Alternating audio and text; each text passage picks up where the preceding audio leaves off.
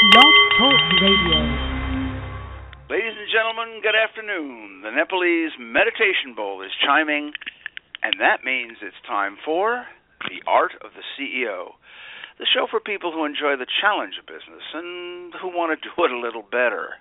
I am your host, Bart Jackson, the Hieronymus Bosch of business, for those who know him.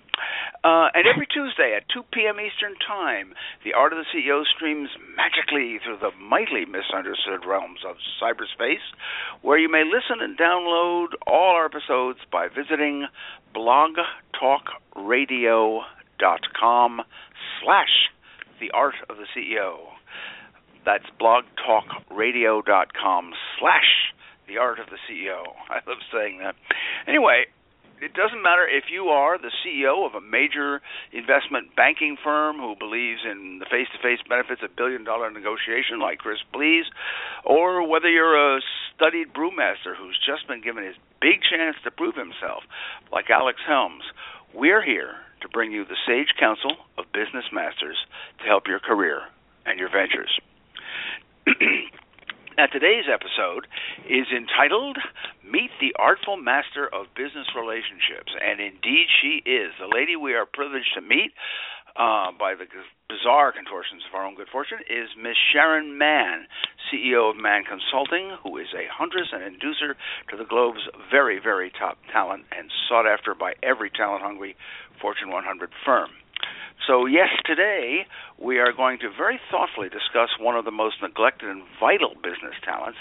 That's the building of long-term business marriages and relationships. The better you do it, the better your career and enterprise will thrive. So stay with us and let's find a better pathway to a richer life and a greater revenue stream. No fooling. But before we all get settled into this great corporate friendship and leadership and all that entails, why don't we take a moment out there to supply everyone with a few utensils for today's Feast of Wisdom. So first, as I always do, allow me to remind each of you hearing my voice that the good Lord has gifted you with the title and privileges of Chief Executive Officer of yourself. And since that's the most important position you'll ever hold in your career, allow me to ask, will this be the day that you put some hours of reading or study into some aspect of business that you don't really know but you desperately need to know? Or will you just continue to plod along the same old path and wonder why things never magically improve? The choice is truly yours.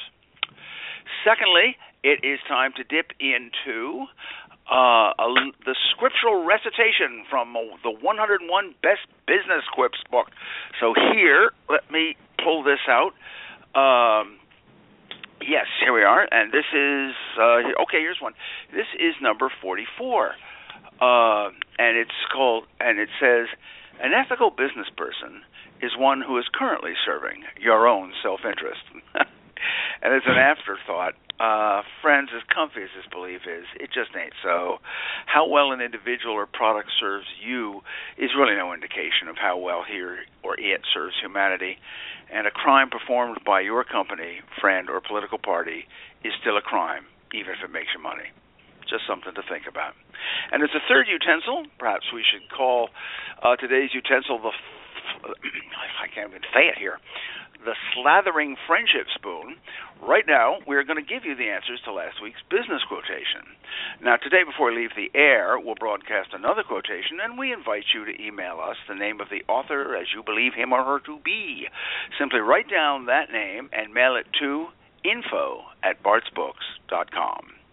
And if you're correct, we are going to send you a marvelous gift, freshly disemboweled from the dungeons of Bart's Books bookstore.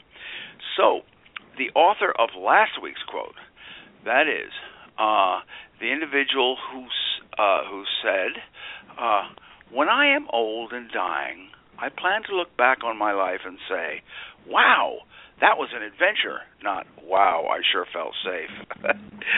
Those words were spoken by none other than the founder of GitHub, Mr. Tom Preston-Werner. So now, let us dig into today's Feast of Wisdom and strip away all the impersonal layers that hide us from true friendship, and so exquisitely exemplified by Miss Sharon Mahn. Sharon, how are you doing today? I'm doing great, Bart. How are you doing today? Oh, I'm doing very well on this lovely summer's day with a charming guest on the show. How could life be better? So, anyway, Sharon, it's really funny. You folks should see Sharon around New York. She owns the Big Apple.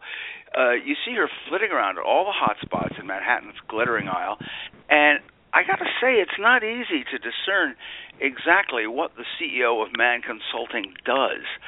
So, getting strictly down to business, Sharon, tell us, what does Mann Consulting provide for the business community, and what do you do? I think that the most important opportunity that we provide out there to the business community is a chance to discern some of the biggest and greatest talent right out there on the market. When we work with companies, we identify their needs and figure out with whom they could work to lead their companies. Uh-huh. So when you say biggest, you don't mean by pounds. No. Okay. No. I could take on a lot of meetings. Yes, that's right, yes. So I guess I could call you a headhunter or a recruiter, but I kind of feel that's calling Bill Gates a software designer. It's a small category that does more to confine than explain all that you really, really provide. But am I right in that the heart of your business is your individual ability to meet people, to get to know, build relationships with other folks, right? Yes, I think that's the primary focus of what would make a recruiter successful is the opportunity to build relationships and also to establish some type of track record which builds trust with the clients and with the community generally. Ah, okay. I think that's important, yes. Both the relationships, but that long-term track record. I think that's important. And I know that frankly, most of us really are friendly, but we really don't build business relationships really well. And as sort of an example, before we get into how you do work your magic, let's take a look at the rest of the recruiting world, for example. For instance, could you explain to folks how the typical recruiter, what they call the smile and dial boys, operate? How do they work? I like that phrase, smile and dial. I think it's very clever. I think a lot of times that is not always the best approach, the smile and dial approach, because it's not very personalized. And what it demonstrates to the individual that you're reaching out to is that you haven't really done your homework. You haven't really taken the time to investigate the individual, to find out their personal needs. Above and beyond what you can ascertain online on the Internet, you'd like to do a little bit more research to let the person know that they're special, you'd like to work with them, and that you'd have their best interest at heart if you did. And sometimes smiling and dialing simply for numbers doesn't really equate to having a personal relationship with someone. It just makes someone feel like they're part of the pack, but that there's no individual relationship with that person. I think you're right. You know, it was funny. I was visiting a marketing firm in New York, and I was actually doing an article on them, and I was just talking to them. But I had looked up everybody beforehand, and when I mentioned to the vice president that both she and I had climbed Mount Kilimanjaro, a little fact pulled out of absolutely nowhere, it really made a turnaround, and it comes from that personal connection. And this is something that we should all strive to do, right? Climb Mount Kilimanjaro or make the personal connection. That's wonderful. Yes, climbing Mount Kilimanjaro is no small feat. We don't have to make one on the mountain. I mean, that's find some guru in rags and a long beard or something. I don't know. Very impressive. Well, at any rate, so I get this. The smile and dial ain't you. You in a phrase. You've got bigger fish to fry. Let's not kid ourselves here. You're trying to persuade some of the highest level executives toward a new situation. And the very first stumbling block for most of us, of course, would be, how do I get to meet the very high talented people? So give us one story how that tells how you encounter folks, or how did you encounter some particular legal genius or C-suite exec or something? Well, I think I think as you are more established in your career, a lot of these introductions are made by word of mouth and referrals because you've already established a track record. But starting out in the business, it can be a little bit intimidating if you'd like to meet someone and really don't know the right way to go about it. And one thing that I would recommend that someone should not overlook is a very simple online tool of going on LinkedIn where you can find a lot of information about someone in a short amount of time. And LinkedIn also allows you to access perhaps individuals with whom you have in common so they can gain that warm introduction to the person with whom you'd like to meet. And so I pick up this person, and I think you're right there, but I have the feeling that people need the right mindset. That is, what sort of attitude do I want to take and on this when I'm approaching this person? Because I know the initial mindset is important. Yeah, I think a lot of times people go in with the people who are not as successful would go in with the mindset that they feel they can call someone and get exactly what they need or automatically get a meeting. But I do think it's important to develop some type of rapport with the individual first. Find some commonality that you have with the individual, and perhaps if you can do something for someone else to help them, to help their child, help their charity.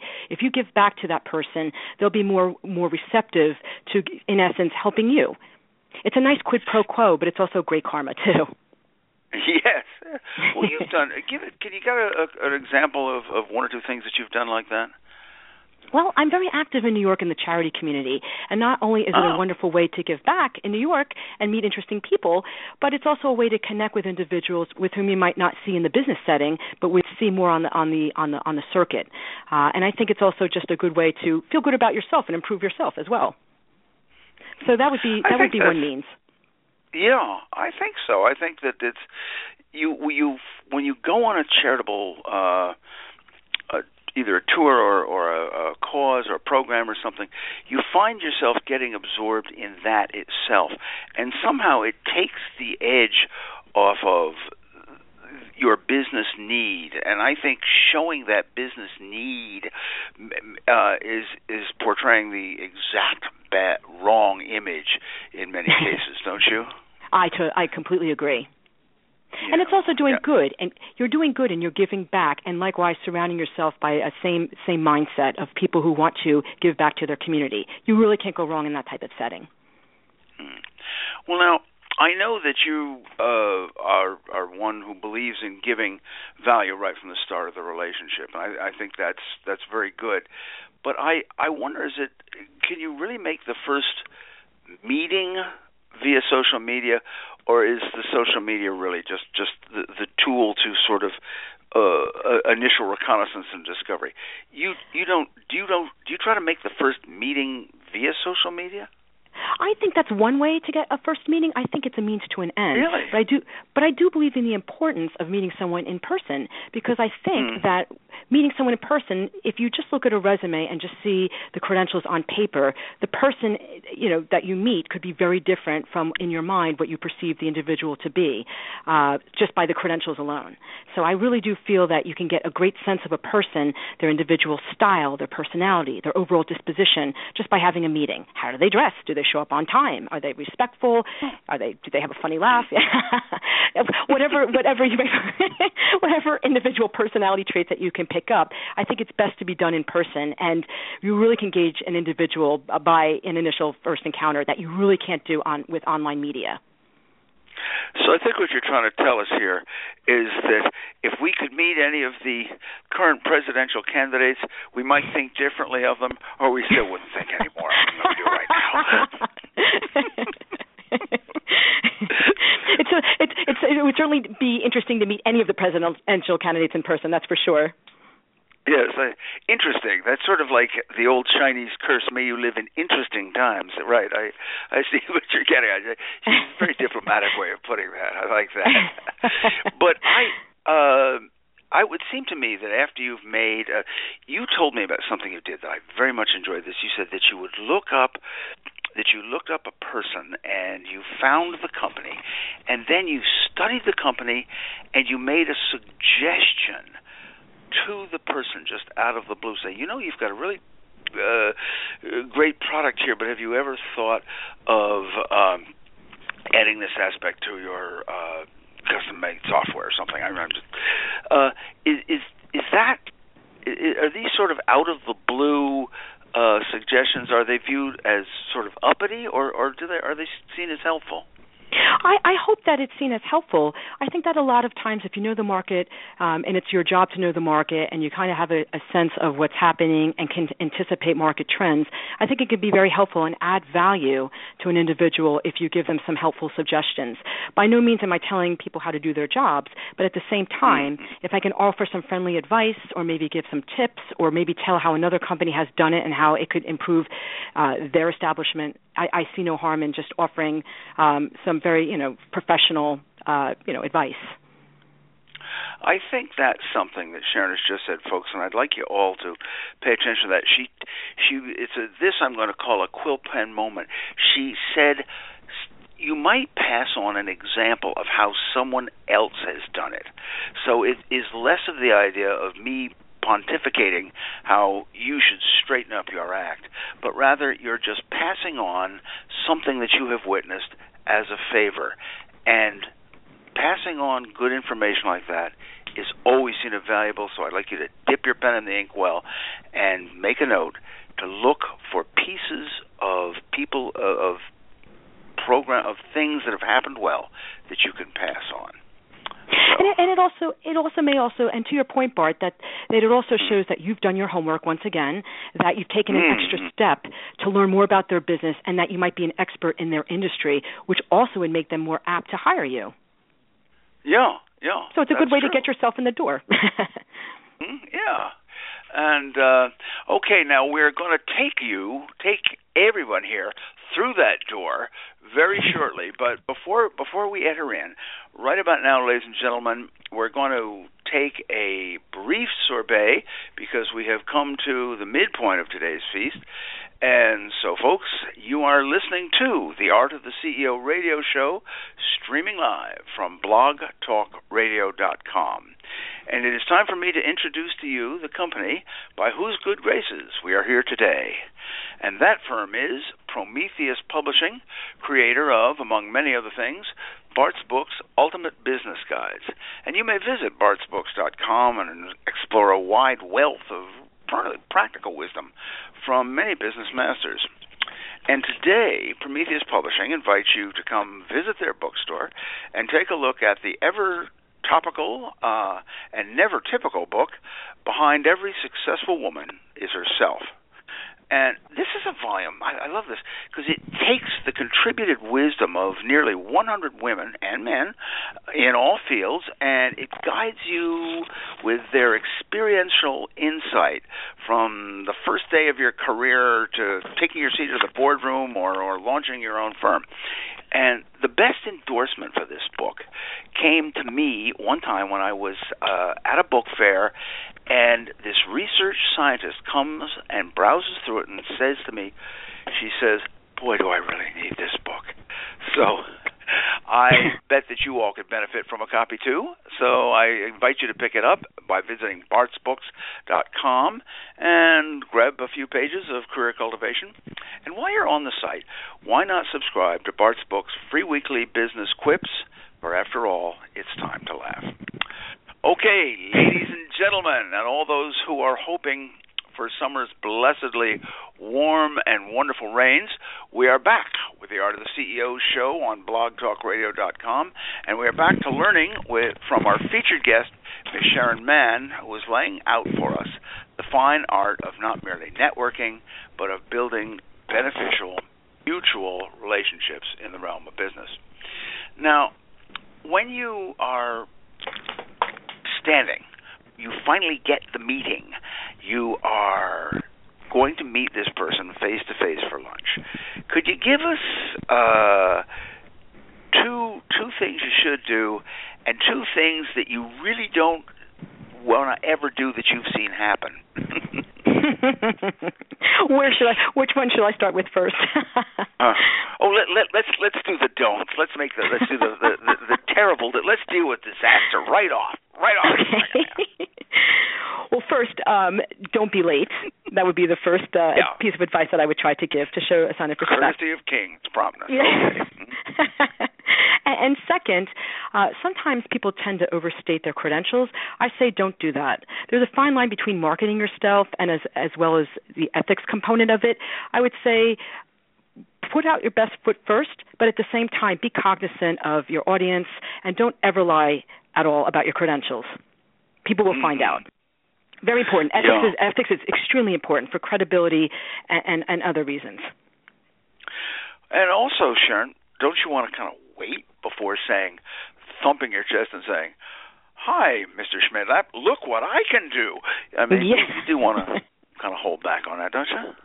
That's right. I think it's very important to ask a lot of questions to the interviewer and also find that you are also listening to the conversation and do a lot of follow-up questions just so you can ascertain a little bit more about the person with whom you are speaking. I think that's important. Were you saying something? I mean, oh yes, allow me to follow up. Not that. That's one of the don'ts. That's one of the don'ts.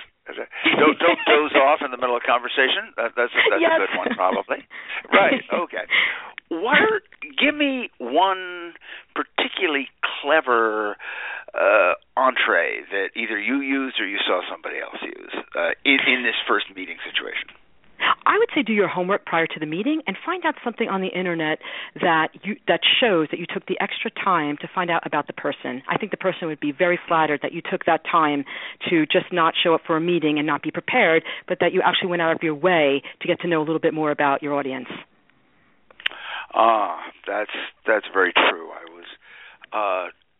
Sharon, I should have everyone know, is contributing her marvelous expertise to one of our upcoming books on from Prometheus called The Dealmakers, and you will hear a lot more of her wisdom in upcoming times, and particularly as we bring the book out. But I want to bring that up because I was just talking to one of our other authorities in this, and I found out that he is climbing particular mountains, the 14,000 footers out west, with his 12-year-old son, and I was able to connect with him through that because it turned out we climbed some of the same mountains, and wow. So that would be a good thing, I take it, right? That sort of thing. Oh, absolutely. And it's also something that most people don't do. I myself do not climb those mountains, so I'm very impressed with those that do.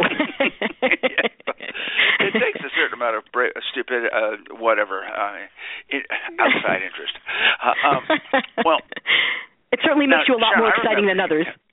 Right. Believe me, this from the woman, by the way, ladies and gentlemen, who calls me up and says, "Well, I've got tickets to the Yankees game and courtside seats to the Knicks, and I've got this Broadway play and this fashion show coming up, and I can't go to them all. Does anyone want to share some of these tickets with me?"